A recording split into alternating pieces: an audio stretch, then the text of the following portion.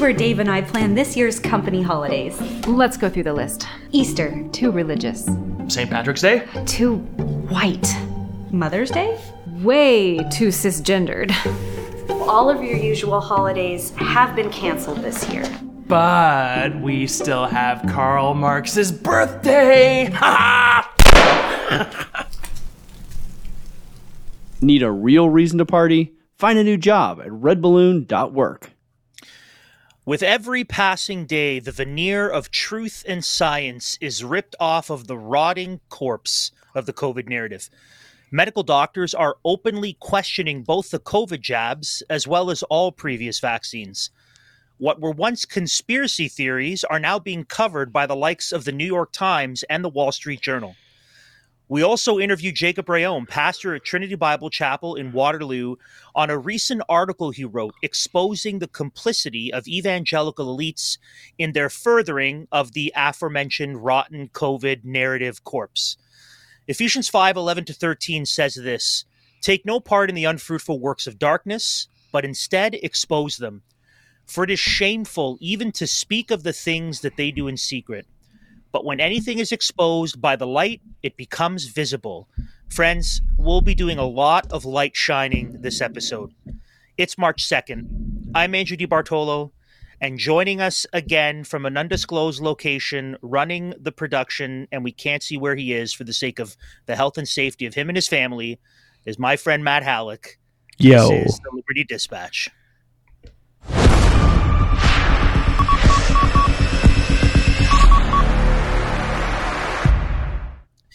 Greetings and welcome to Liberty Dispatch, broadcasting across enemy lines into the Canadian culture war. Whether you're watching or listening to our show, please like, subscribe, comment, and share. Whether that's YouTube, our channel, Liberty C Canada, or on Rumble, Liberty Coalition Canada. Make sure you watch it, make sure you share it, comment on it, like it, subscribe. We want to grow our subscribers. We want to keep getting this information out and making the platform as big as we can for the sake of freedom and liberties in our country. We're also a part of the Fight, Laugh, Feast network. Make sure you download the FLF network app on your devices. That's Android, iPhone. You can also go to flfnetwork.com where you can find all the shows, not just great American content, but Canadian content like Leadership Now with Dr. Aaron Rock, or the Rebel Podcast with Pastor Nate Wright, or the Ezra Podcast. Make sure you head over to flfnetwork.com and download the app on your phone. Also, please go to our website, sign up for our email list, stay up to date with everything LCC, and also please consider leaving a donation to support the work that we do. If you'd like to receive a charitable receipt for your donation, then make sure to donate to Christian Week, our partner in media. And if you're wondering where donations go and how you need to fill out certain forms or fill out certain checks or do e-transfers, make sure you go to libertycoalitioncanada.com/donate, and you'll find all the instructions there for where your donations need to go. We also want to say, please reach out to us. If you have any questions for the podcast, any questions regarding the material we cover, you can hit us at mailbag@libertycoalitioncanada.com. That's mailbag@libertycoalitioncanada.com. For all things support and donations, you can go to give@libertycoalitioncanada.com. And then finally, if you have any questions about finding good churches, good, solid, freedom-minded churches in our country, you can go to churches@libertycoalitioncanada.com. And for our mailbag question this week, what I would like to ask our audience is this. Which conspiracy theory, which has now been proven to be true, is your personal favorite? I know we despise them all because lies and propaganda have led to the destruction of economies and the erosion of freedom. So in one sense, we despise them. But if you had to pick your favorite conspiracy theory, which is now proven to be demonstrably true, let us know which one that is. Reach out to us, mailbag@libertycoalitioncanada.com. You know, as many of you know, our friends over at Resistance Coffee have decided that it's time to close up shop, not because business and support were bad. No, our audience and their regular customers were fantastic, but because other responsibilities at church and work have been growing and require more time and energy. So now is your last chance to stock up on delicious coffee before it's gone for good. And by last chance, I mean tonight, March the 2nd, is your last chance. This is the last day that they will be fulfilling orders. Head over to resistancecoffee.com/LCC and place your orders by the end of day. And if you haven't done so yet, you got to make sure you use that /LCC because you will get 10% off your first and at this point, essentially your last purchase with Resistance Coffee. Go stock up on some good coffee. Check out their merch. It's discounted. I have a couple more shirts and a mug on the way as well. Head over to our friends. Resistance Coffee has been good to us here at LCC, not just in terms of their sponsorship and their support, but in the tremendous swag. Those of you who connected with us at various conferences where we had tables set up have also gotten free sample bags of coffee. That was all from them. Head over to resistancecoffee.com/LCC. Get your orders in tonight before the coffee is gone for good. For our first story today, what we want to do is we want to talk about, as the truth comes out and more information is revealed, what we're seeing is more and more people change their views on COVID lockdowns, masks, and jabs. And it's not just your average everyday citizen that's changing their mind. We are seeing more and more people with platforms, fairly prevalent people who are famous and well-known, who have a large social media following, or who are key in their fields. We're seeing them change their minds as well. Now, we've highlighted a few instances of these before, where people are changing their minds. They're deciding that they were wrong about how they viewed the virus and the lockdowns and the mandates.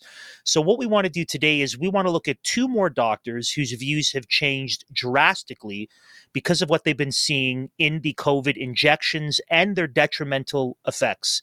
Now, what you're about to see are more examples of real repentance, not pandemic amnesty, but a real confession of wrongs and a sorrowful admission of previous beliefs, words, and deeds. Now, we don't mean repentance in the before God for the forgiveness of sins in order that you might attain salvation through Christ kind of repentance, but we mean repentance in the relational sense, or in the sense at which you did something wrong or believe something wrong and you say, I'm sorry for what I thought, for what I did, for what I said. I shouldn't have done it. I was wrong. Please forgive me. That's what we're going to see. So we want to start off by showing a video of Dr. Drew. Some of you may or may not be familiar with him, but this is from 3 years ago. This is right before the COVID era begins, and this is his general feeling on all vaccines and those who might oppose them. Why is it that so many people now are talking about vaccines and there's this conspiracy theories about vaccines? Why is that? I think generally there's a paranoia, and we've all become much more narcissistic. Remember that book I wrote about that? And I didn't even see how bad it would get. I knew it was coming. I didn't know it would get this bad. And when you're narcissistic, it's hard to trust, and it's hard. You get a lot of envy and acting out and suspicion, and you believe you're special. And as opposed to focusing on what our responsibility is to the rest of the community, which is get vaccinated so we don't infect everybody, we start thinking about ourselves, we're special, we're different. And I'm not interested in the government telling us what to do. I was always sympathetic to the anti-vaccine movement, but now it's getting to crisis points. We're serious now. So you're saying a narcissist reads or watches a YouTube video, a conspiracy video that says you don't need to take vaccines, and because they're a narcissist, they're more likely to believe that? It's not that direct, but in general terms, we've sort of moved that direction with our personality styles, and we're less likely to trust authority, for instance, and we are feeling very special. And we are feeling like our rights should trump everybody else's. And interestingly, then we forsake our responsibility to the community. And that's where we are now. That's where things are breaking down. Now, in this video, Dr. Drew is not speaking specifically about COVID jabs because this is right before everything happened. This was in early to mid 2019, where there was apparently a measles outbreak that was happening in the United States. But this general attitude he held to, and really, this has been the prevailing attitude from our elites for the last 3 years, which is if you refuse to do, like he said, what is good for everyone about the safety and protection of all people, what is beneficial for the common good, if you refuse to do that and you talk about your rights and not doing what the government says because of them using control and a totalitarian kind of push, then it's probably that you're narcissistic or you're distrusting. And that's the general attitude, which is what we heard, right? Get the jab. Don't be selfish. Don't be a conspiracy theorist. Now, this attitude towards vaccines in general, he held, and almost certainly into the beginning of the COVID era and into the unveiling of the COVID jabs. Now, there started to be a shift, however, about a year and a half ago in Dr. Drew, where he was saying this blanket policy that everyone should just get jabbed is kind of silly, especially for kids under 12 and for those who really don't need it. And he was attacked quite strongly. But nevertheless, he would still say the jabs are kind of good for what they are. And if you need it, get it. And by and large, it's still going to be helpful and it's going to, do your part in order that we could stay safe so this virus doesn't decimate us. Now, again, this is a position he carries into COVID with regard to the experimental gene therapy injections. Now, there are videos, even as he's beginning to question the jabs, he's still saying, yeah, but if you need to get jabbed, get boosted, and wear masks. And eventually he turned to the only N95 masks because the surgical and cloth masks don't work, especially when the CDC started releasing their new information regarding it. Now, when the truth breaks the dam of lies, it has a profound effect on people as the torrent surges in and you are consumed with the information and you are overwhelmed by the truth. Here is Dr. Drew on February 9th, 2023. This is just a number of weeks ago. And I want to start with a very sincere apology. I want to, as effusively as I can, fall on my sword, and I want to explain why and what and frame it. So sit back and enjoy this if you like this kind of thing. So we now know that we have a very significant Pfizer executive on the record saying that they knew about these menstrual irregularities being a very serious concern. I have now seen pathological specimens that show excess spike protein in the ovaries, in the adrenal gland. The executive in the Project Veritas case pointed out that he thought maybe it had something to do with the hypothalamic pituitary axis, which is a very common it's a very delicate cycling system, a neuroendocrine system that women have that can get easily set off. But we now know some of the possible mechanisms, not just the ovaries, but also there could be, we've seen excess spike protein now in the myelin and actually in the neuronal cell wall. So it could actually be direct neuronal effects. And we also know that spike protein is affecting plasminogen activator inhibitor by inhibiting that inhibitor and causing problems with bleeding and clotting. And we, of course, also know now that this spike protein is very much a part of what we call an endotheliitis, or a lining of the artery problem that could easily be manifest in the uterine wall and the uterine lining. So there's at least 5 mechanisms I could think of that could be causing this that are of serious concern. And I am getting emotional when I want to say this. When Naomi brought this up, the kindest thing I can say is I was dismissive. I was quietly dismissive of what she was bringing up because I had seen menstrual irregularities caused by everything in my career. And I thought, it's just another thing. It's just another thing. I was wrong. I apologize. I got it. I don't know whether we're going to find out exactly what's going on, but I was as wrong as I could be.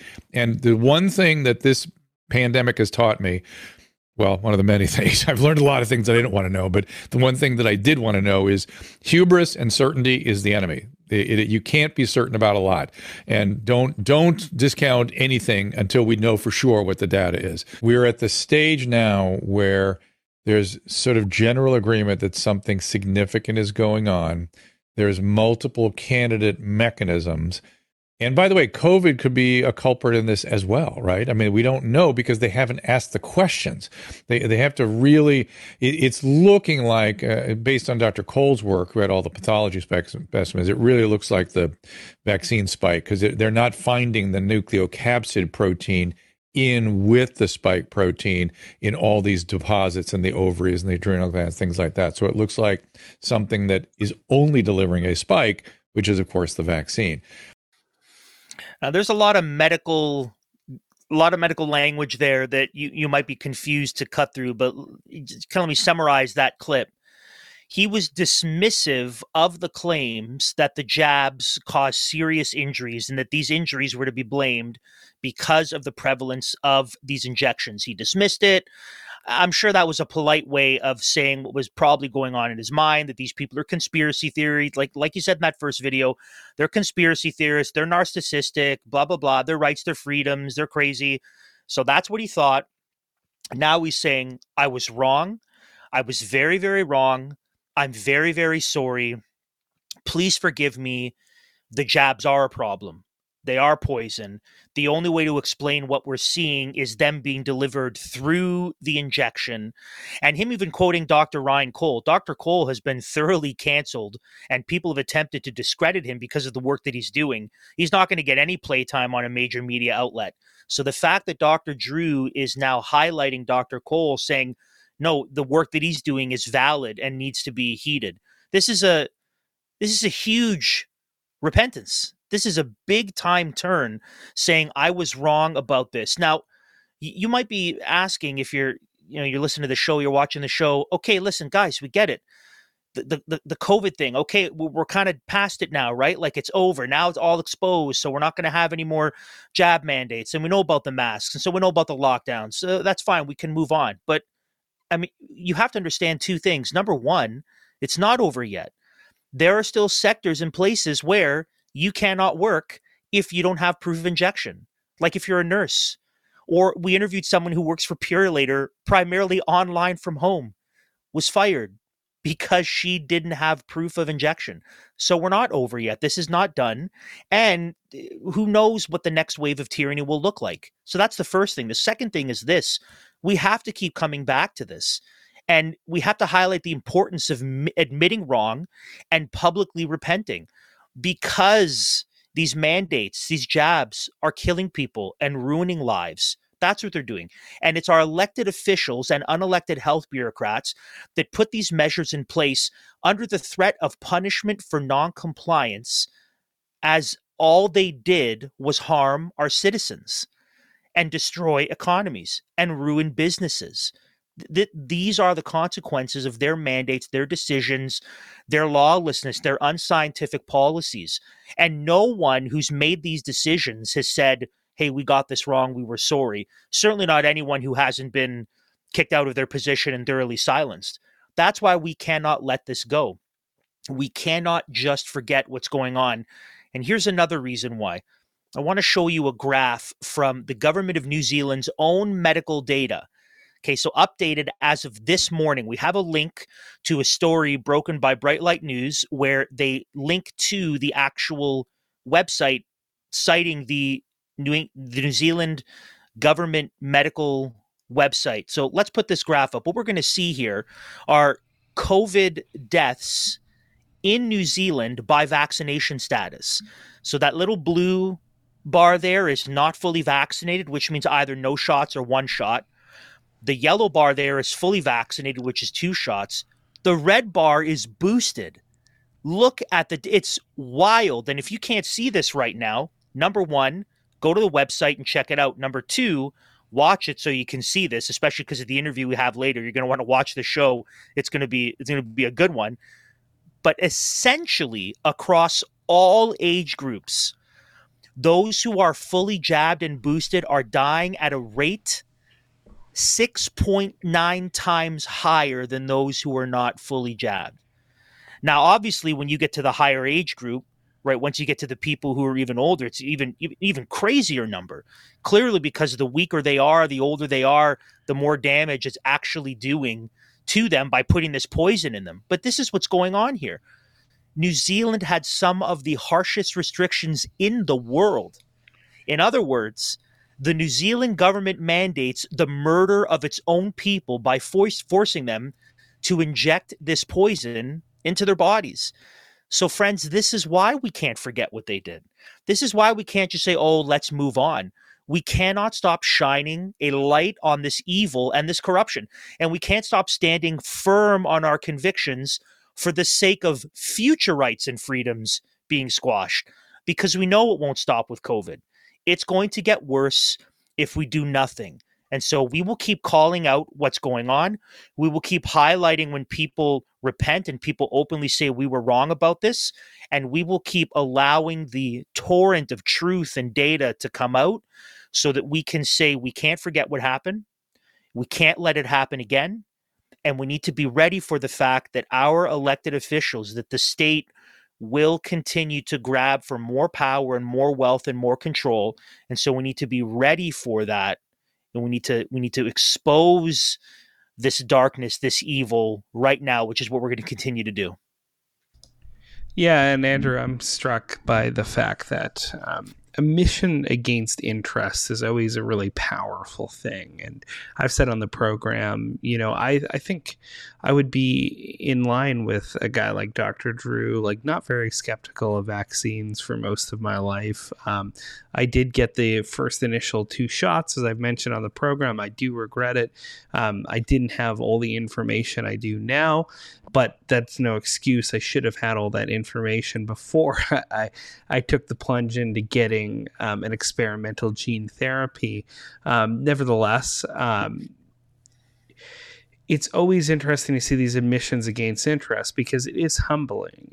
That's why repentance is such a difficult thing. That's why people struggle to turn from their sin and repent and believe in Jesus Christ because, we know they're fallen in sin and, their hearts are hardened, but also, people go through the process of logically thinking through, well, what does it mean if I repent of my sin? Does that mean this illicit relationship that I'm in, that I no longer can be in that relationship that I like to be in, that it's pleasing to the flesh? In this case with COVID-19, if I repent of the position I took, does that mean that I was an authoritarian? That I supported the most tyrannical civic policies, perhaps in modern human history? Did I really promote medical tyranny and apartheid? Was I complicit in all that? Certainly I've seen that when I've done pro-life work, Andrew, is for a lot of people, the more emotionally invested they are in the abortion debate, the harder it is for them to logically think through what's going on. And that's really where you have to, instead of, we know human beings are fully integrated human beings, heart and head and all those things, but you really have to tailor your argument when you see somebody so emotionally invested in it towards getting over those emotional barriers before you can get over the logical barriers because of what this means. Well, I've had an abortion. So you need to address those hard issues. Or someone that I know and love has had an abortion and I couldn't possibly call them a bad human being. Therefore, I'm going to continue to hold to this position.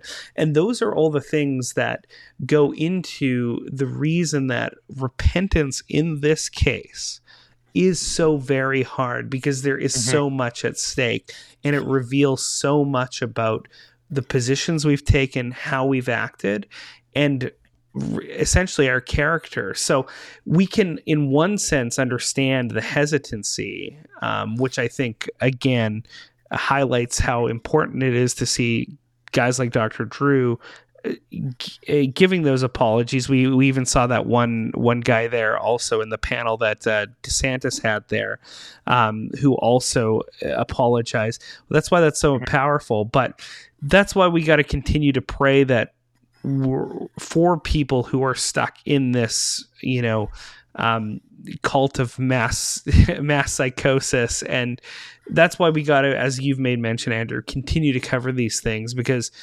though you might think, as our listeners and our viewers who have seen this stuff, that this is just us preaching to the choir over and over and over again, the reality is more and more people are waking up to what has happened and the deleterious effects of all that has gone on. So that's why we do figure it is necessary to continue talking about these things. And what's important to note too is that when you actually say, "Hey, I was wrong about this. I got this wrong, and I'm okay with the implications of that. I'm ready to own that. That allows you to do the same thing in other subsequent areas. It makes it easier. It's easier to see things a little more clearly and to be honest about them if you're willing to, in one area, do that thing. To repent, say, I was wrong, I got this wrong, I didn't see it properly. And I think that's highlighted in this clip we're going to show right now of Dr. McCullough, a friend of the show, who's being interviewed by Glenn Jung from Bright Light News, also a friend of the show. And we're going to see what has happened in the life of Dr. McCullough as he's really dived into these COVID jabs. What is this making him see, or how is he responding to the medical industrial complex at large? Let's see what he has to say. COVID is just symptomatic of a greater virus of corruption that is total and complete.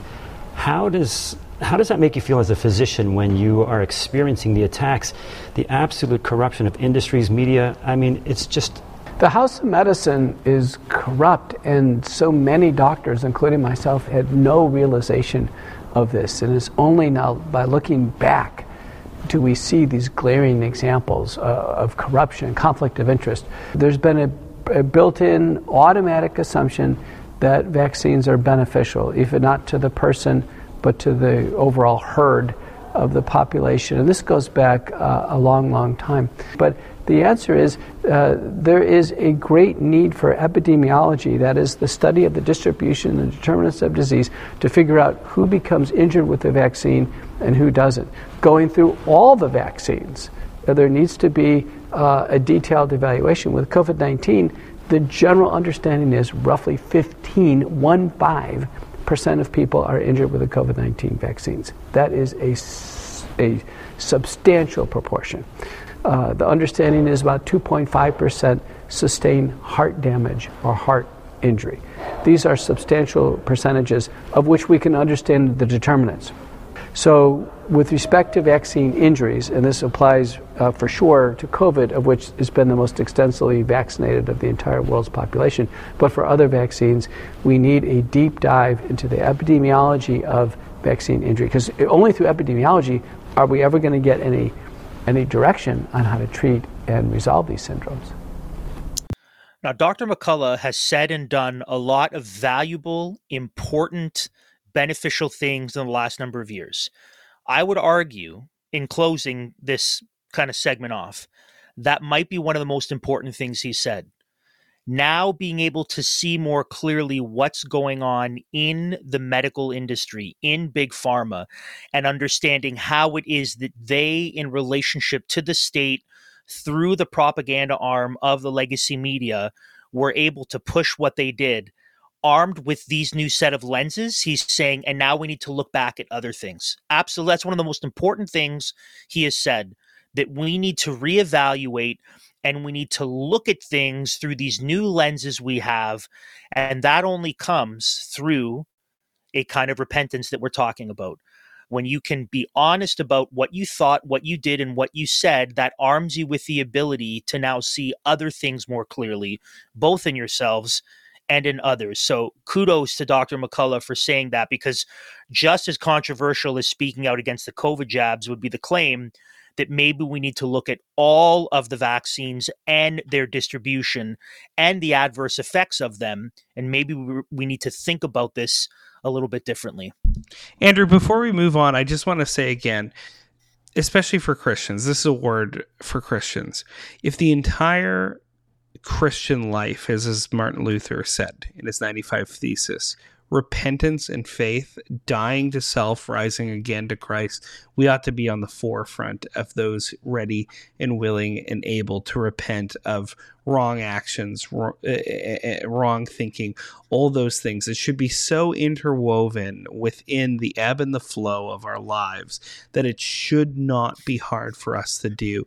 And the thing that I've seen, sadly, and I know you'll talk to Jacob about this later on in the program, is unfortunately this has been such a heated, controversial subject that even in this case, Christians have been so reluctant to repent of what they have said and what they have done. And I think that's a real shame because it cuts against the very nature of the Christian life.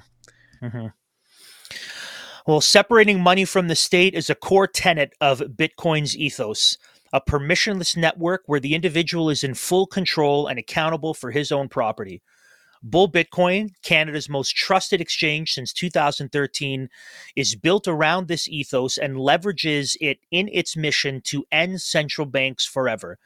At Bull Bitcoin, where security and privacy are priority, they take it upon themselves to help empower individuals with the most potent form of money the world has ever known. Head over to mission.bullbitcoin.com/LCC today and get started with your account creation. Contact Bull's best in the business customer support team at any point throughout the process to request assistance. Mission.bullbitcoin.com/LCC. Take control of your money. So, Matt, I have a question for you, and maybe you have an answer, but what's the difference between a conspiracy theory and the truth?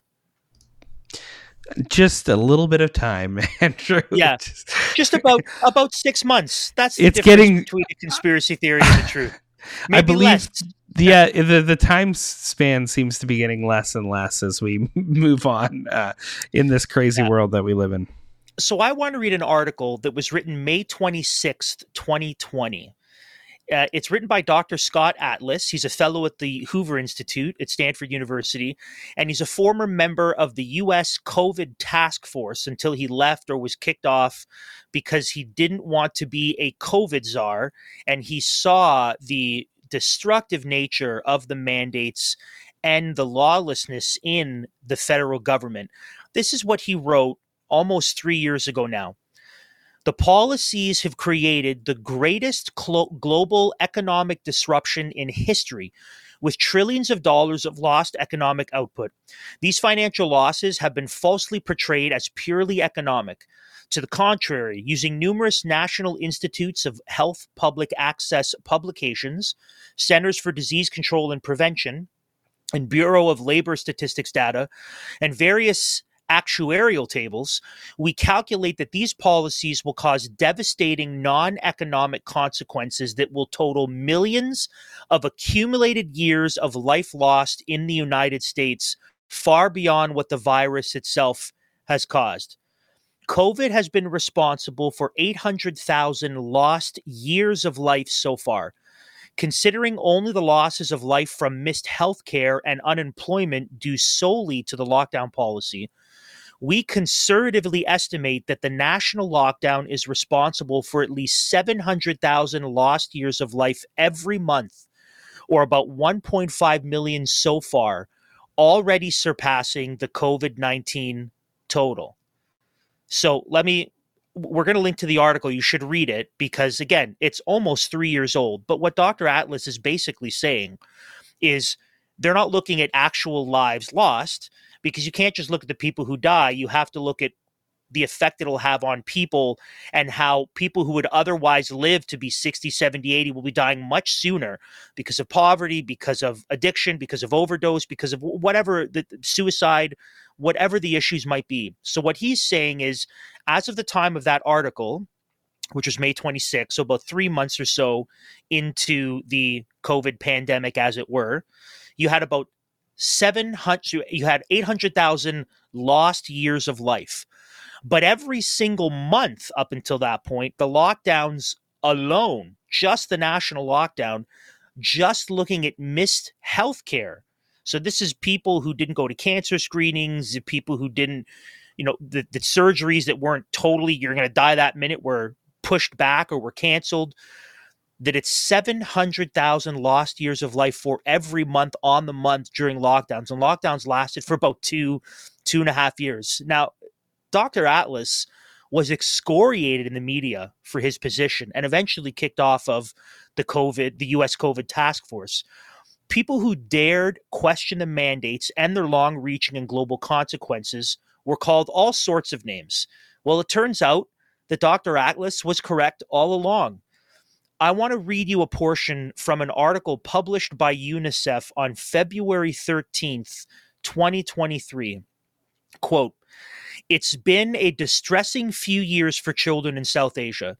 The COVID-19 pandemic, climate disasters, and rising food prices caused by economic shocks have cast a shadow over the health and well-being of millions of them. Depression, anxiety, grief, loneliness, the loss of parents and loved ones, missed childhood vaccinations, long COVID, delayed development, difficulty settling back into school, and catching up on lost learning. It's a heartbreaking and overwhelming list.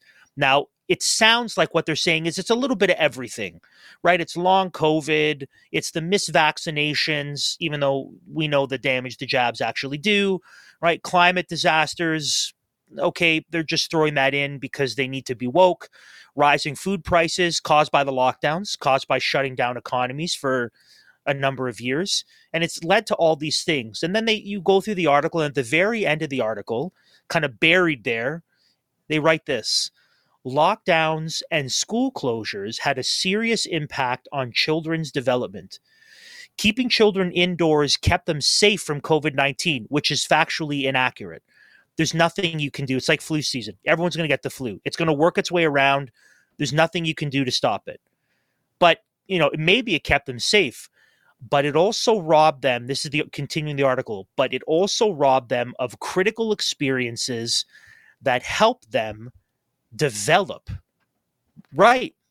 Which is exactly what Dr. Atlas was saying, that if you just lock people in their house, you shut down their business, there will be long-term consequences that will be devastating. So these children who wouldn't have died if they got COVID anyways, because the number of children dying from COVID is statistically zero, by all of these lockdowns and mandates, what do you see? What do increases in depression, anxiety, grief, loneliness lead to? Or having the impact on a child's development? What does it lead to? Well, it probably leads to addiction. It probably leads to substance abuse. It probably translates into some form of emotional or physical or sexual abuse in the future.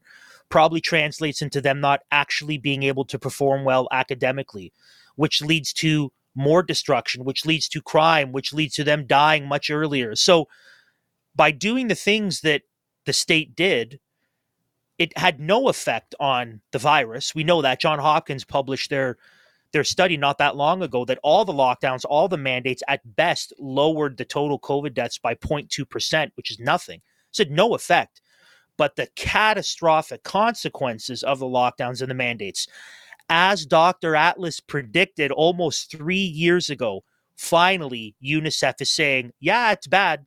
It's bad. So like I said, the dam of lies can only hold back the river of truth for so long before it comes out. And then people who were saying all sorts of horrible things about Dr. Scott Atlas and people like him are now having to admit, oh, this was the case, with a little bit of gaslighting, because they're not saying we were wrong.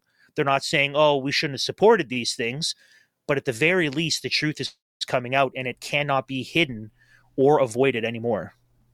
Absolutely, Andrew. And I mean, if we can all remember back to the start of the pandemic, anybody who had the sense to say, what are these policies that we're going to put in place? What are the long-term effects of them?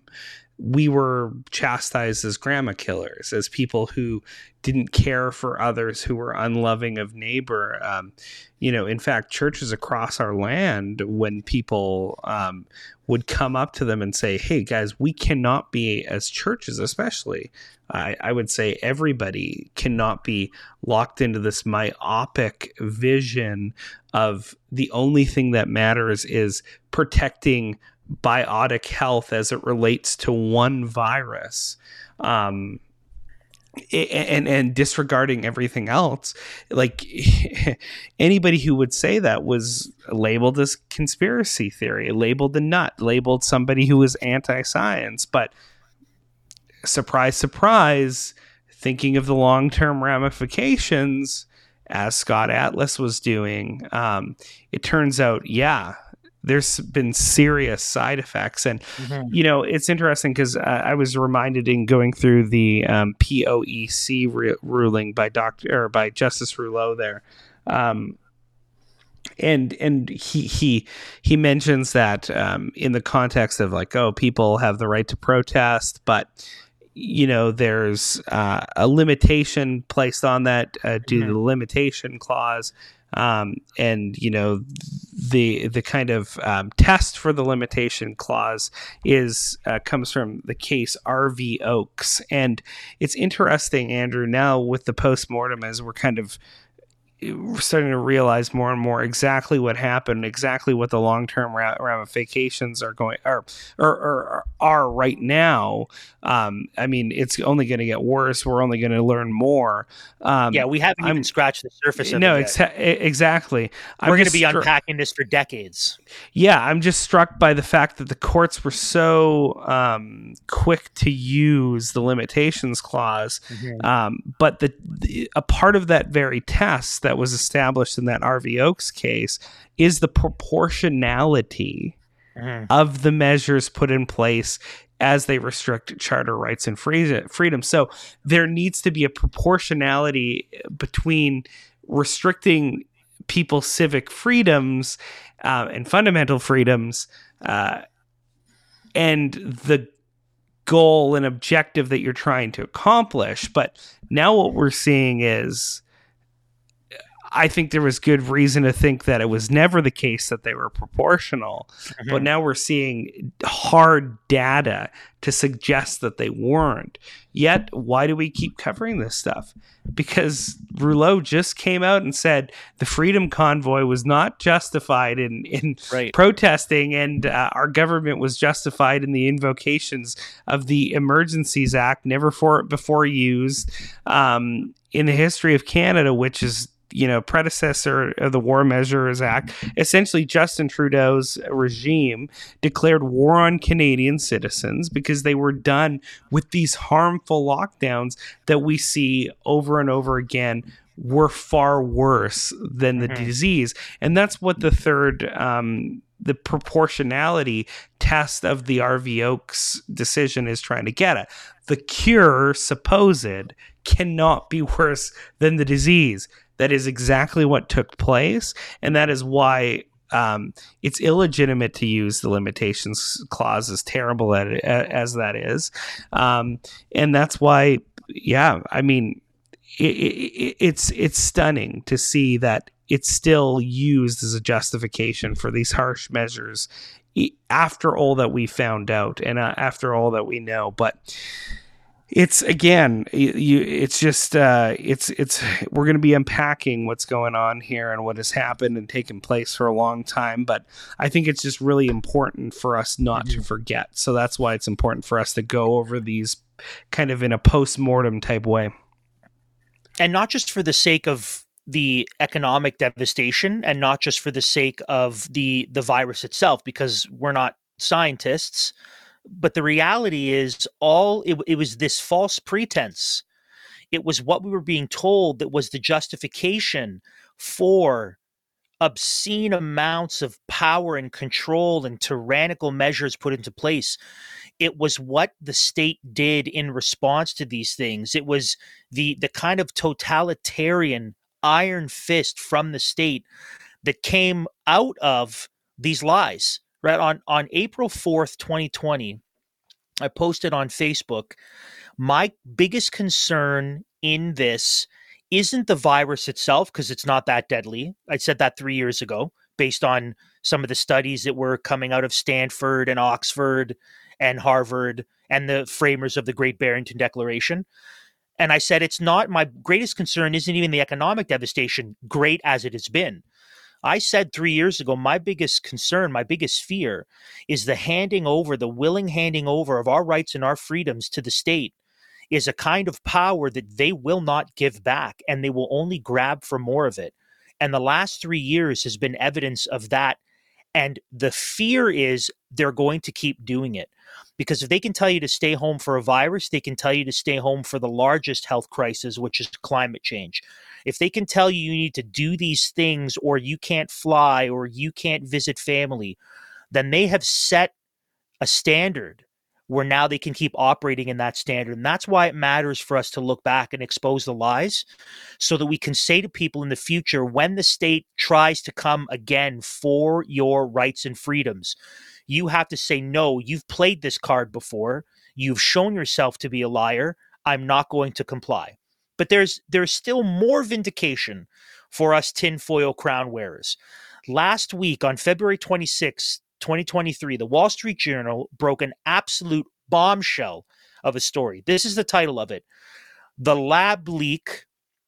title is this: Lab Leak Most Likely Origin of COVID-19 Pandemic. Energy Department now says U.S. agency's revised assessment is based on new intelligence. So there it is. It's the lab leak. This thing, it came from a lab. That seems to be what's going on here. Now, before we get into enjoying some sweet chocolate vindication cake, and I have to tell you, I've been having a few pieces this morning. It's delicious. I want you to sit back for just a few minutes and enjoy Tucker Carlson's response to what's come out of the U.S. Energy Department and the origin of COVID-19. The Wall Street Journal reported the Biden administration has finally concluded that, yes, COVID was not naturally occurring. It didn't emerge organically from a pangolin, whatever that is, at the wet market, whatever that is. No, the virus came from a Chinese military lab where it was created. That's the determination of the Department of Energy based on new intelligence that, of course, everyone already had. We know perfectly well where COVID came from. We've known this for years. In fact, one of the very first things we knew about COVID was that it was an engineered virus that escaped somehow, intentionally or not, from a Chinese military biolab in Wuhan. It was in early March of 2020, 3 full years ago, at the very beginning, that we did a long open on this show about the Chinese research paper whose authors later disappeared. Now, these Chinese scientific researchers scolded the Chinese government for the lax safety standards that they said allowed COVID to escape and infect the world.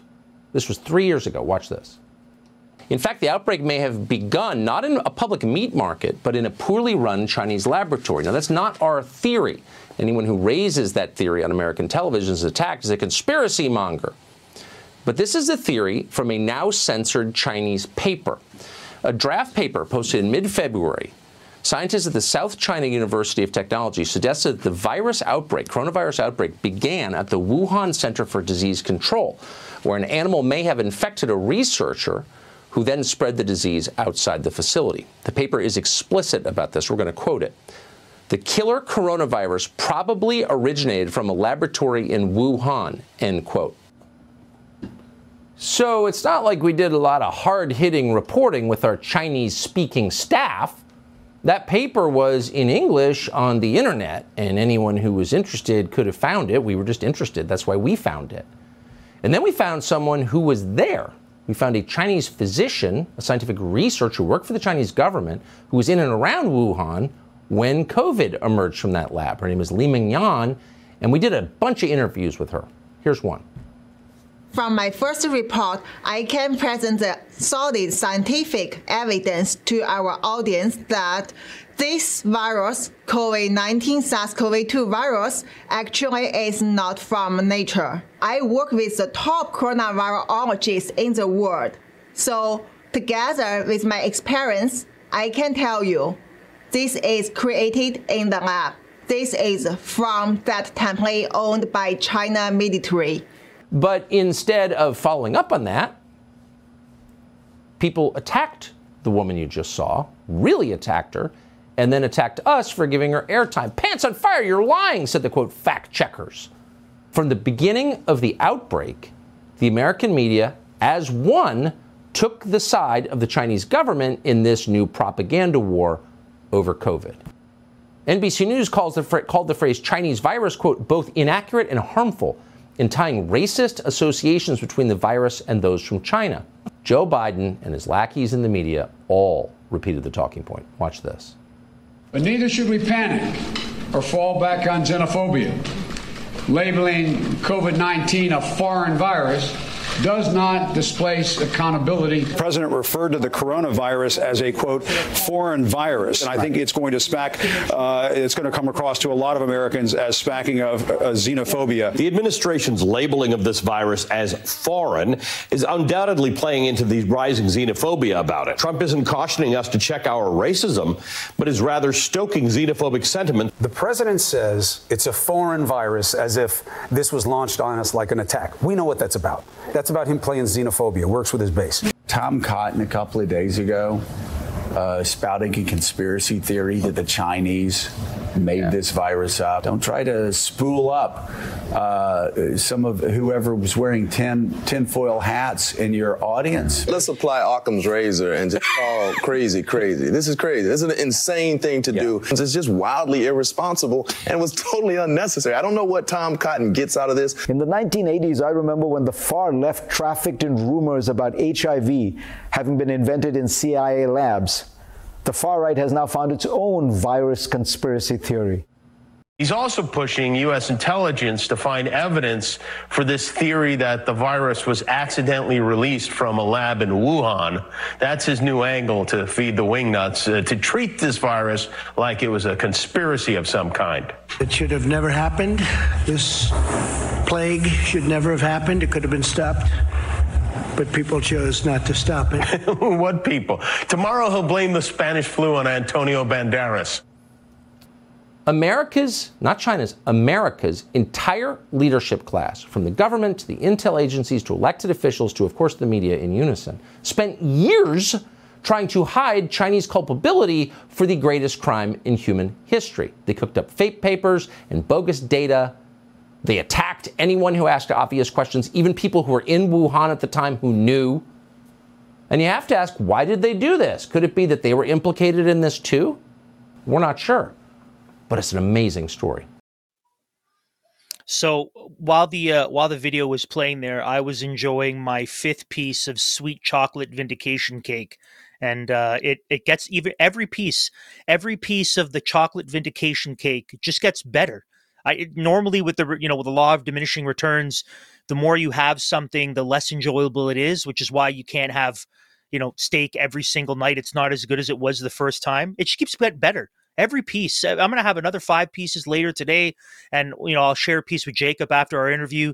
But this chocolate vindication cake, it just keeps getting better and sweeter. So after all of this nonsense, fake news from the legacy media, and Tucker's talking about the American media. The Canadian media was probably worse in many respects because it's entirely state-funded. Bans and fact checks on social media, of which I had my fair share.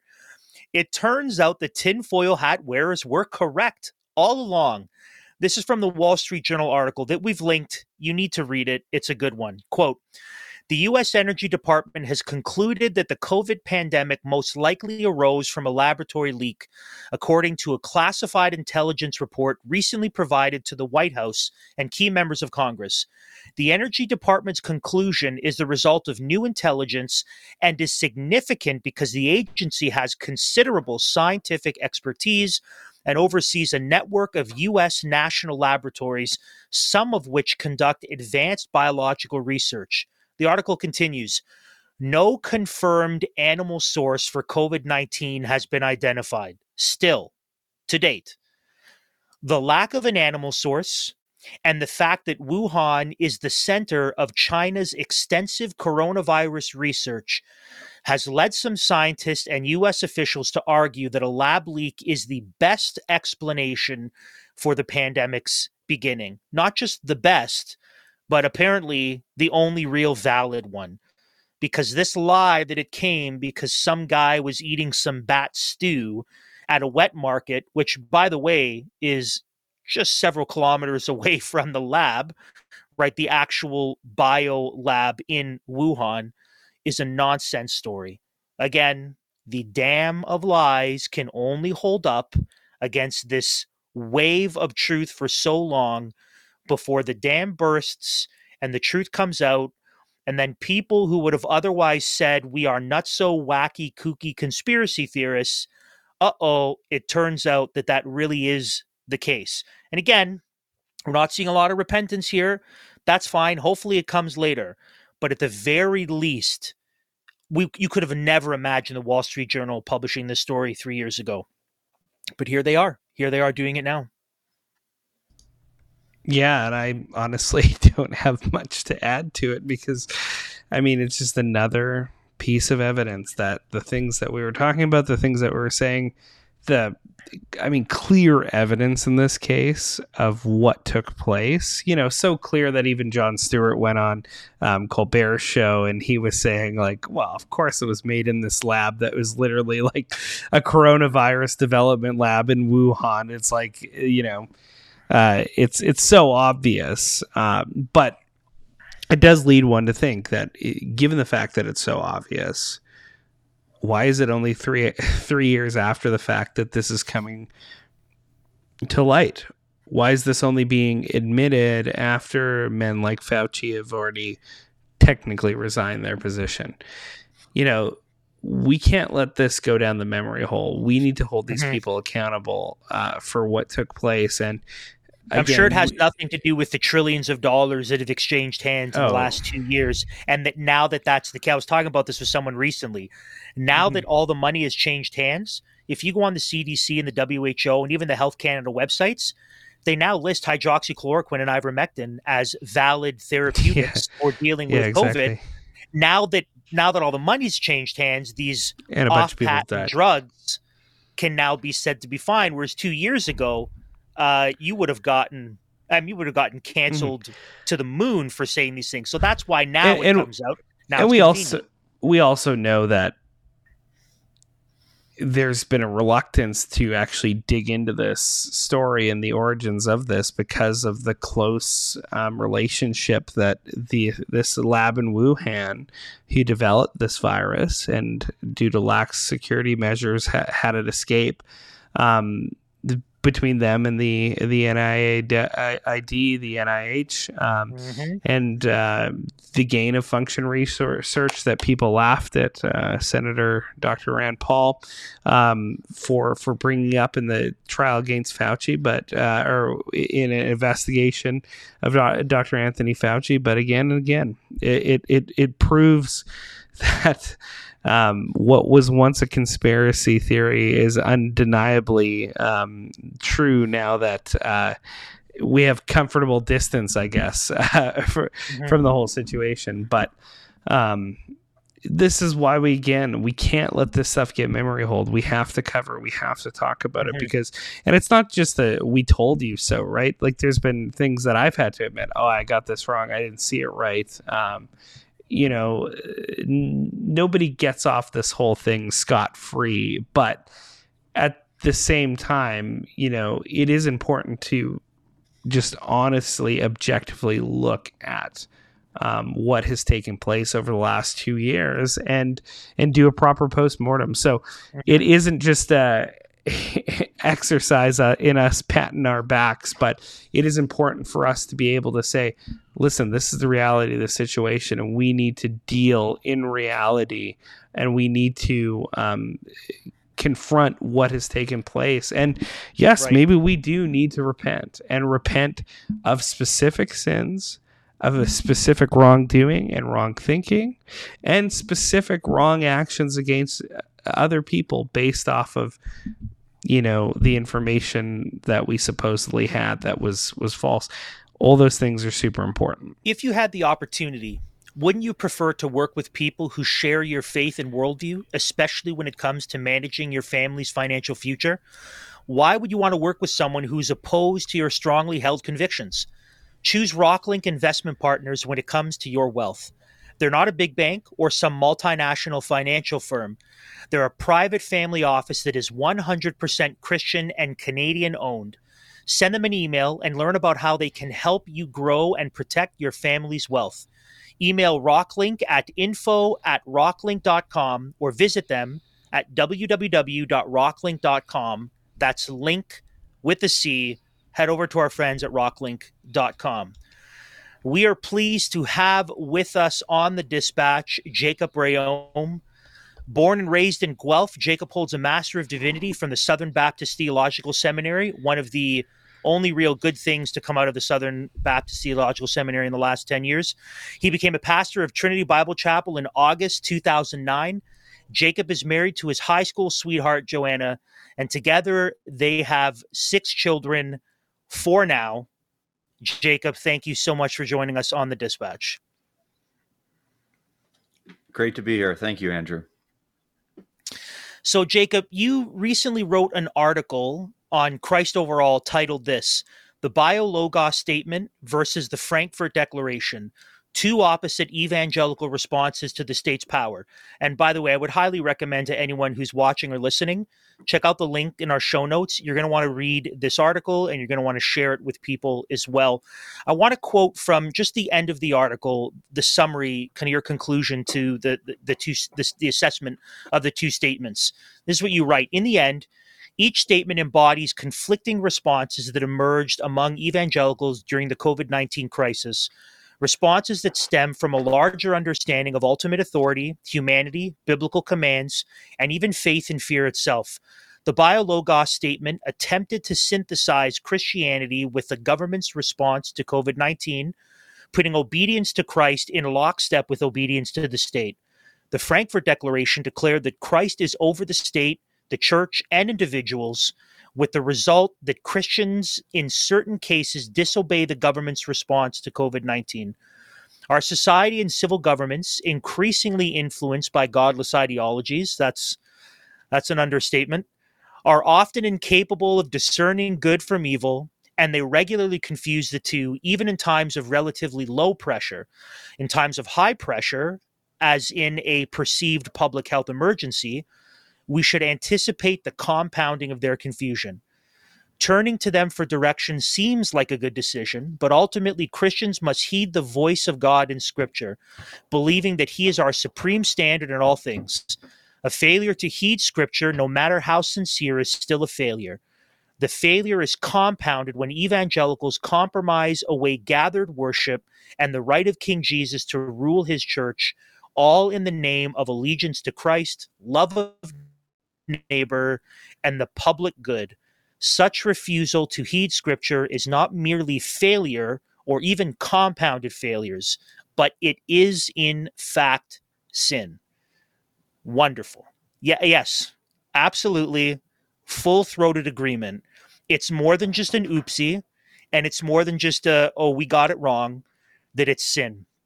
So, Jacob, if you could briefly summarize for us the two statements that you mentioned in your article. Some people might be, like our audience is more familiar with the Frankfurt Declaration. We've talked about it. We highlighted it.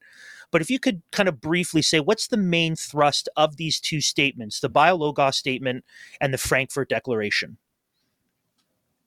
The BioLogos statement was penned by some, I guess, evangelicals down in the States.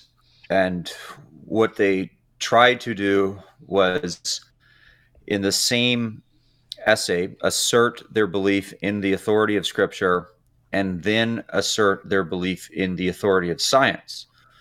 In asserting their belief in the authority of science, they conflated science with scientism. Science, of course, being the discovery of truth, and scientism being using the claim of science to push a political agenda. So politics in the name of science would be scientism. So they conflate the two in the BioLogos statement and then assert the authority of Scripture and the authority of science/scientism without making the distinction between science and scientism, with the effect that the only role that Scripture had during the COVID-19 perceived pandemic was Scripture was there to tell us to obey the government, or as I termed it, as the Apostle Paul termed it, the spirit of the age. And so ultimately the government, or the government's response to COVID-19 was to set the agenda of the church, and BioLogos basically uses Scripture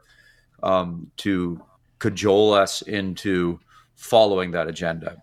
Frankfurt Declaration takes a different approach, and Frankfurt Declaration puts Scripture in antithesis to the government's response often, and rightly perceives the distinction between science and scientism, and calls on us to discern when scientism is contradicting Scripture itself.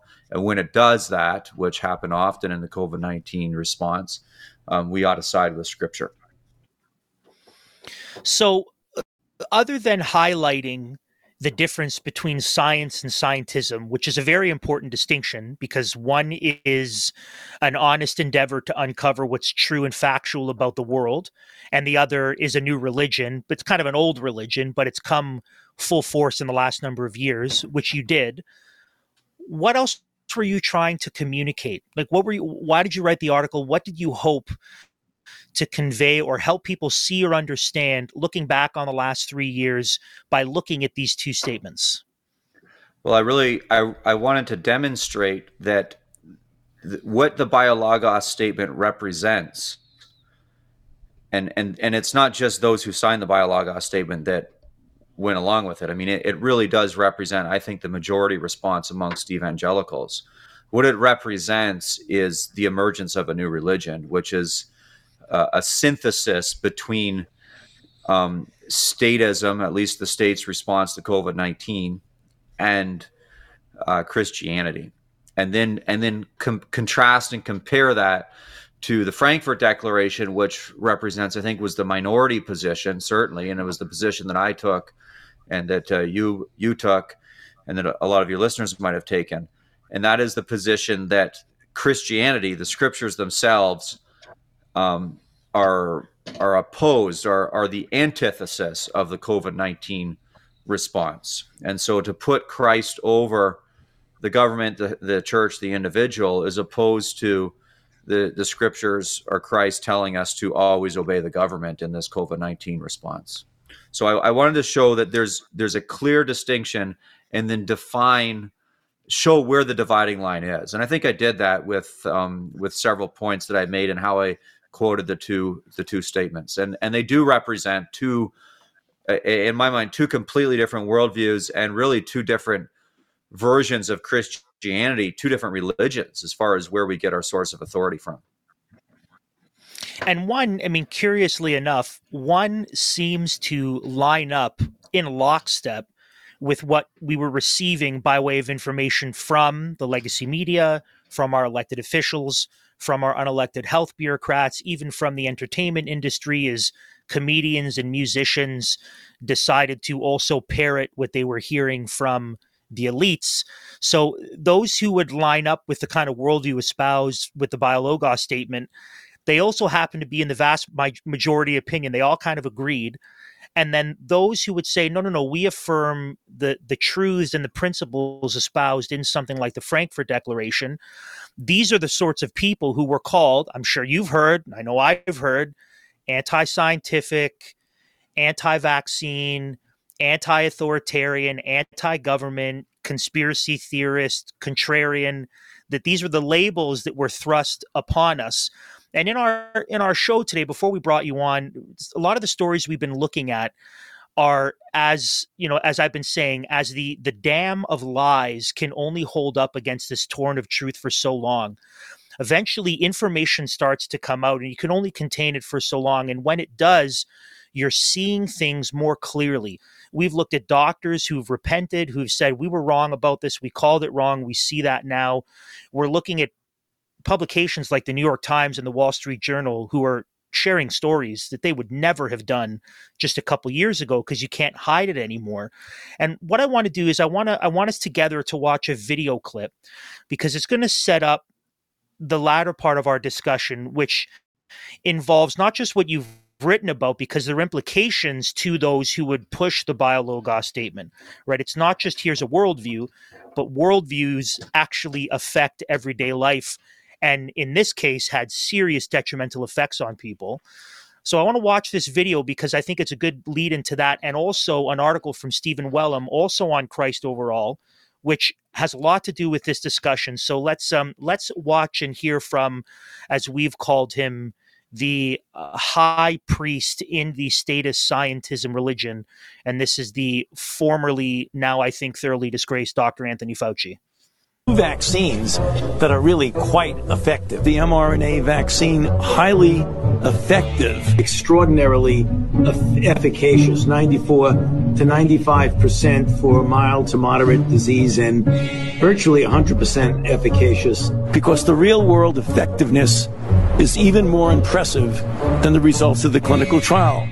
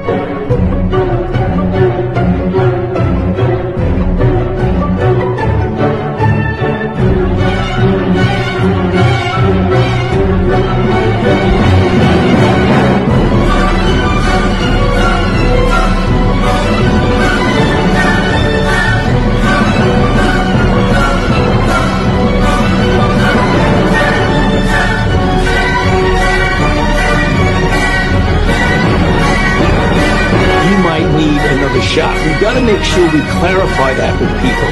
It has nothing to do whether or not it's effective. We know it's highly effective.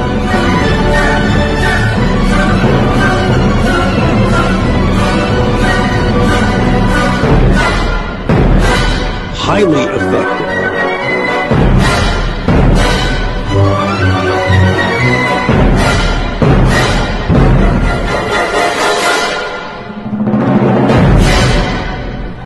So that's the again, the dam of lies can only hold up so long, and eventually truth presses against it. It comes out, and we understand what's actually going on here. One of the things that was pushed by evangelical elites was this idea that getting the jab was loving your neighbor. It was the Christ-like biblical thing to do, because not only is it obedience to the state, and so we want to obey Romans 13. We don't want to disobey scriptures.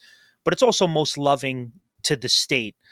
And so also, just a couple days after your article was released, Jacob, Stephen Wellum wrote an article titled, "Thou shalt be vaccinated when loving thy neighbor does not fulfill the law." And in the article, he says, with hindsight, the jabs have to be rejected. They're neither safe nor effective. They've been life-ruining with adverse effects, both short and long term.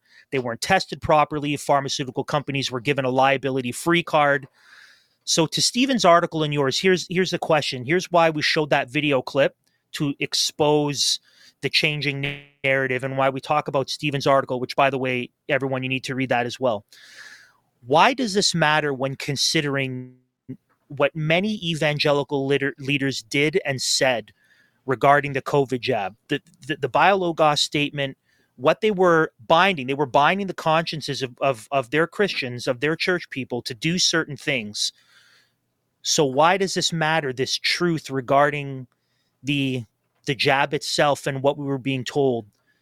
What do we take away from this? What's the significance of it? They equated love of neighbor with taking a vaccine. And so there's a scriptural commandment that you're not to take away from the scriptures, you're not to add to the scriptures. So in binding their people, many of these evangelical leaders, pastors and whatever, what they did was they added to the scriptures, because nowhere in the scripture does it say take a vaccine to love your neighbor. And so they added some other commandment to what God has already given us. Jesus is clearly defined. The scriptures have defined. The Decalogue defines what love of neighbor is. We don't need the health professionals to teach us that. We already know what it is. And so in forcing this on people and binding their consciences the way they did, these pastors did, and propagating the vaccine they imposed upon the consciences of people. And had they just kind of taken it easy, reflected on the scriptural teaching on conscience, and led it up to their people with some,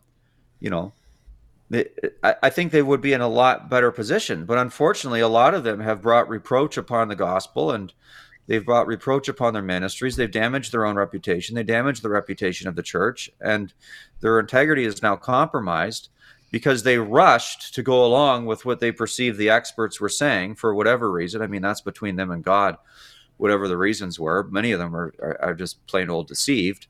But in deceiving their people, I think a lot of them have brought harm upon the people within their churches. And it's really quite devastating to see the effects. Like, my approach with the vaccine was when it came out. In fact, the first lockdown, I preached a sermon because there was fear even then that the government would impose a vaccine. And the fear that and how I addressed it was, even in the first lockdown, I said, look, the government has no right to impose a vaccine because our bodies belong to God. Our bodies, we are created in the image of God, and as such, the government has no right to force a vaccine on us. And as we got closer to the rolling out of these vaccine mandates, which eventually came, and we all saw this in the summer of 2021, fall of 2021, what I communicated to our people regularly was, look, God's given you a conscience, and as such, it's up to you to determine which way you want to go before God and which way you believe he's leading you on matters that are not brought forward in Scripture. Bible doesn't say take a vaccine. Bible doesn't say don't take a vaccine. So the Bible's silent. And on such matters, if we ought to be able to decide as individuals. This is where Christians could have really shone, because this teaching on conscience was developed hundreds of years ago, and it's within our toolbox that we could have brought out. But so many of them trampled on their people's conscience rights and went along with the state. Like, there's pastors that wouldn't even sign statements asking that their people be exempt on religious grounds for sake of conscience, because they just don't want to get involved. But they're quite happy to peddle, basically become the state's drug dealers, or AstraZeneca or Pfizer's drug dealers. And one of the things I did say to our people early on, like, I didn't take a neutral stance on the vaccine. I made a statement once, at least several times maybe. I said, usually high pressure sales jobs are snow jobs. And that was an observation I have from experience. And I said, this is becoming a high pressure sales job. And so I am suspicious of the vaccine. And so you ought to investigate this concoction for yourself. And as you investigate it, just be very wary. But I didn't bind anyone's conscience. I didn't say don't take the vaccine. In fact, the ones that did take it, I defended their conscience rights, because there were people that wanted to be, I think, nasty and judgmental towards them. But all the way through, I try to defend people's conscience rights. But there was a host of ministers who used the Bible and their position as pastors to bind the people's conscience. And in doing so, I think a lot of them have brought terrible harm health-wise to a lot of people. As every day that goes by, there's more evidence that's coming out. And Stephen Wellum did an excellent job in bringing forward a lot of that evidence in the piece that you just mentioned. Mm-hmm. Yeah, and that's an important point, that there's a little bit of an irony or a little bit of a doublespeak coming from evangelical leaders who, on the one hand, were saying something like, your only job is preach the gospel, right? If you're a pastor, you're not a politician, you're not a scientist. Your only thing is preaching the gospel, preaching the Bible, telling people how to be moral men and women. Yet at the same time, they had no problem, whether it was from their pulpit or in their own social media, virtue signaling, I did the right thing. I love my neighbor. I got the jab. I'm wearing a mask. Look at how good of a citizen I am. So they're playing it both ways. Or like you mentioned, to say, I'm not going to say anything about the jab. And yet many churches, including my home church where I grew up in Toronto, had a mobile vaccine clinic in their parking lot, which is, I mean, that's all sorts of beast worship to me, which is problematic. But the simple fact that you could say, we'll be silent about something, but clearly you're complicit, you agree with it. So there's that irony. And then the reality that like you just said, the health damage that's been done to people, that we have been tasked primarily as shepherds to care for the souls of our people, but we're not caring for just disembodied souls. We're caring for people who were made up of body and soul together. And that means we can't force them. We can't pressure them to do things that will end up destroying their soul, but also their body. That would be negligent for us. And I think that's something that's good that's come out of this. I know you've talked about this, the importance of pastors seeing themselves, that their job is not just, I'm just going to do the Bible thing, that's all, but actually caring for their people holistically.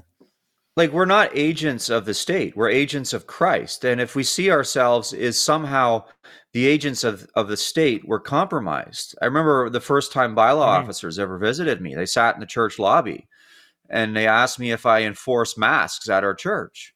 And I said, no, because I don't work for the government. You guys work for the government. I don't. I'm a minister of Jesus Christ. And I am here to minister the gospel of grace. I'm not here to tell people to wear masks. I'm not here to tell people to social distance. I'm not here to tell people to take vaccines or what type of medication they should be taking if they want to be good little Christians. I am here to uphold the word of God. And so that was a new concept to those gentlemen, but unfortunately that's a new concept for a lot of pastors, because what they did was they pimped off the bride of Christ to individuals like Anthony Fauci. And there are members of their churches, likely their sheep, who are now physically harmed or will be physically harmed as a result of their pastors cajoling them towards this medical scheme. I'm not down on Christians who got the vaccine. That was their conscientious choice before God to get it. And so I've never been down on Christians who got the vaccine. I cautioned them, but that's their conscientious choice. I'm down on pastors, church leaders who pressured their people and manipulated the Bible to tell people to get a medical practice, an experimental medical practice. Those men are negligent, and they've caused great harm to many of God's people, I believe. Mm-hmm. Yeah, and I mean, this is on top of, there've been, there's a story, I think it was out of Saskatchewan, of a pastor speaking to a number of pastors saying that there was actual financial incentive for them to have mobile clinics or to be pushing the vaccines. I mean, there's a lot of very disturbing stuff coming out of this. And if I could, I guess, prick at your conjecture muscle just for a little bit. I know you said ultimately it's between them and God as to why it is these decisions were done. I have a little bit of an idea that I want to throw out, and you can comment on it and maybe offer your own thoughts. So when I wrestle with the question, why would it be the case that these men would be so compliant that they would be mouthpieces for the state in pushing this stuff, and at the same time tell their people to not do what the scriptures clearly command? Why not speak out against it? One of the things that I saw, not just more broadly with, the disgraced Bruxy Cavey and other guys as well, but even in my hometown here in Kingston, one of the ministers in this city who was the most outspoken against those who were non-compliant, against those who would dare question the mandates, it came out that he was engaged in sexually abusing a woman from his church for about 9 years. And there's been a number of the men who were most vocal in their compliance to the state and most critical of those who would say, no, that's not what Romans 13 means. That it comes out that these men had very dark sins and habits that had been lingering for years and years. And so this is one of my thoughts. One of the reasons why you had men who were so quick to comply and be mouthpieces for the state and not push back is because they knew of the sins that were hiding in dark places. And they knew that if they took a vocal stance in opposition to the overreach and in opposition to the mandates, they knew that someone who didn't like them would bring all that out into the light and totally destroy them. And so it was fear of sin being exposed that prevented them from speaking out, or they were just compromised to begin with, that led them to comply because they knew, if I take a stand on this, then that person that knows about this thing, if they bring it out to discredit me, I'm ruined. So I think there's, which on one hand makes me discouraged because I find myself saying, how many men complied? and how much of that is because of secret and sexual sin that's behind closed doors. But then it also makes me hopeful for the men who did stand firm. You, friends of ours, it makes me say, these obviously must be men of integrity who are not couching secret sins, because if they were, there's no reason they would put themselves out there. So that's a thought I have. Do you have any thoughts on that, or any kind of additional thoughts on why the utter compliance and state mouthpiecery, if I could make up a word? Well, I hope that's not the case. I really do. I know what God has decided to bring into the light, but I don't know what God has decided to allow to fester in the darkness for a season. So I think he knows, and if there are issues like that, then he will certainly expose them. I think there is a link between sexual sin and how you would view the bride of Christ, because the bride of Christ is portrayed in Scripture as, I just said, a bride. And so if a man doesn't know how to protect and care for a woman, which sexual sin would indicate, then he wouldn't know how to protect and care for the bride of the Lord Jesus Christ. It should be the manly kind of fatherly or husband-like instincts that should surface in a man when any woman, especially a woman that he loves, his wife or his daughters, are coming under attack. And certainly those instincts should naturally transfer over to how he would care to the bride that he has custody over, which is the bride of Christ, until Christ returns. So we are the custodians of our Lord's bride. And I think an inability or a lack of know-how when it comes to defending and caring for women will transfer from one realm to the next. But what has gone on in dark places, it will be up to the Lord to expose in due time. I can see where the failures clearly are as far as their response to COVID-19. And I suspect that there's other failures that have led to that. But what those failures are, we shall soon see. Jacob, I have one last question for you. I know your heart for your people. I know that you are tender-hearted toward those who are in your care. And there's this interesting dynamic where, from a distance, people who either may not know you or who may not have had any lengthy conversation with you see someone who thunders with the boldness and authority, not just in the pulpit, but in protest and in speaking out about these things. But obviously the people who know you know that you love them very dearly and know that you shepherd them with all of the appropriate tenderness and gentleness that a shepherd should. So the question I have, knowing that about you, in writing this article for Christ Overall, as you compare these two statements and thinking about people who have been coerced and cajoled and really abused and done wrong by their leaders, you have people in our audience, I know for a fact, because they email me all the time, who have been hurt, who have been burned, who have been thoroughly disappointed by their shepherds who wouldn't sign a religious exemption form, who wouldn't honor their matters of conscience. For these people who maybe now there's a sense of I'm burned by and hurt by the church, and maybe the institutional church, I've been soured out from that, or I'm just thoroughly distrusting of pastors and shepherds and elders in that position, or the evangelical complex. For these people who've been hurt, who've been devastated, in writing the article and highlighting this, what by way of encouragement or pastoral counseling or guidance would you give them so that they don't turn their back on either Christ or the physical representations of his body, which is local gatherings? Well, there's a lot of pastors that have burned their people over this issue, and there's at least 2 in Ontario that I know of who signed this Biologos statement, and we know who they are, and there might even be more, but there's 2 that I know. And I guess my view is you don't want to have faith in your pastors. You don't want to have faith in the institution of the church. You want to have faith in Jesus Christ. And so the scriptures say, seek first the kingdom of God, and all these things will be added unto you.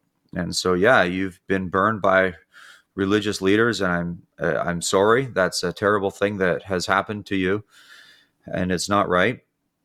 And those men, and in some cases, many cases, women too, have done bad things. But you need to keep looking to the Lord Jesus, who loves you, and he is the shepherd of your soul, and he would never himself as a shepherd points you to do something that would bring great harm to you, but he promises to use these things that have come into your life to sanctify you and teach you to be a stronger Christian and a more holy Christian. And so I would seize the opportunity to simply embrace what has come into your life in some form of God's providence, embrace it and grow as a Christian through it. Don't grow bitter. The Bible warns against the roots of bitterness that will poison many.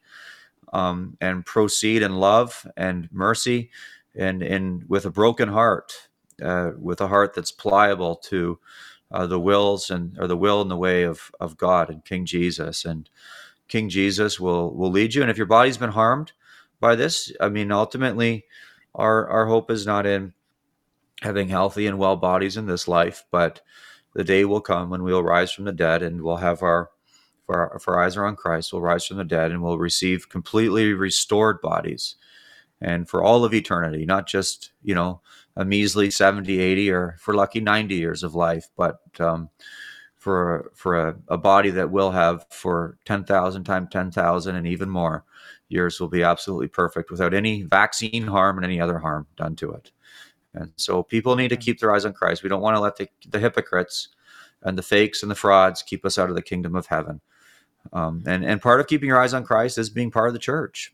And being part of the church means dealing with the hypocrites in the church. And that's part of the growing process. So, but the Lord Jesus is a very caring and a very tender Savior. And he promises to care for and carry his people forever.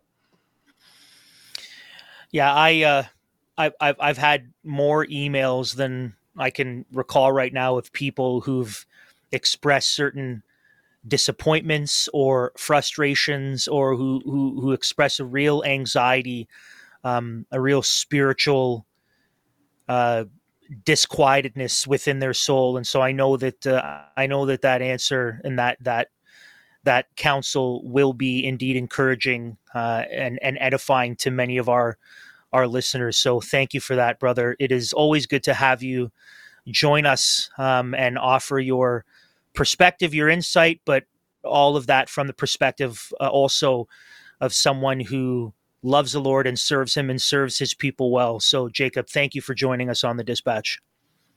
My pleasure. Thank you for having me, Andrew. Well, I hope you enjoyed and were edified by that conversation with Jacob.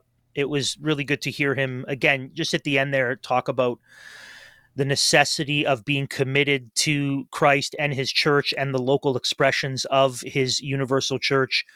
And the reality is you're going to find hypocrites and people who are quick to burn you in any church, in any institution, in any gathering of people. But the reality is that Christ is a kind Savior and shepherd for his people. And we have great hope and joy in him. And that's part of what we hope to accomplish here. That's part of why Liberty Dispatch exists, is because, yes, we want to analyze what's going on in the world from a Christian worldview and perspective. Yes, we want to be on the forefront of actually advocating for and fighting for our rights and our freedoms and our liberties in Canada. Yes. But we also want people to be awakened to the reality that there is a God who has designed this universe to work a certain way. And when we live in conformity to his design, it's always the best thing for human flourishing. It doesn't mean that it's easy. It doesn't mean that it's without difficulty. It doesn't mean that it's without its challenges. But it does mean that it is most definitely worth it, that a life connected to Christ in faith, lived in obedience to the word of God, is a life that is meaningful and fruitful, is a life that is joyful, and a life that looks forward in hope to an eternity with our Creator when the creative order is renewed and when sin is removed once and for all from the creation. So we hope you've enjoyed this episode. We hope that you have been indulging in some sweet chocolate vindication cake. And like Jacob said, we are still to be kind to those who have either been deceived or those who've been hurt by certain decisions. And we want to welcome them in. And when they exercise that repentance muscle and say they're sorry, then our response is to say, it's over. Welcome back, brother. all is forgotten. Let's move on, and we can rebuild the relationship and be reconciled to them. So thank you for joining us on this episode of Liberty Dispatch. Until next time, Galatians 5:1. Thanks for tuning in to Liberty Dispatch, a united front to restore liberty and justice in Canada. Please subscribe to our podcast and Rumble channel, as well as visit our website at www.libertycoalitioncanada.com. Friends, we're posting new content multiple times every week throughout our various shows on this channel. So you're going to want to subscribe to it and hit that notification bell. That way you stay up to date with everything that we're releasing here with the Liberty Coalition Canada.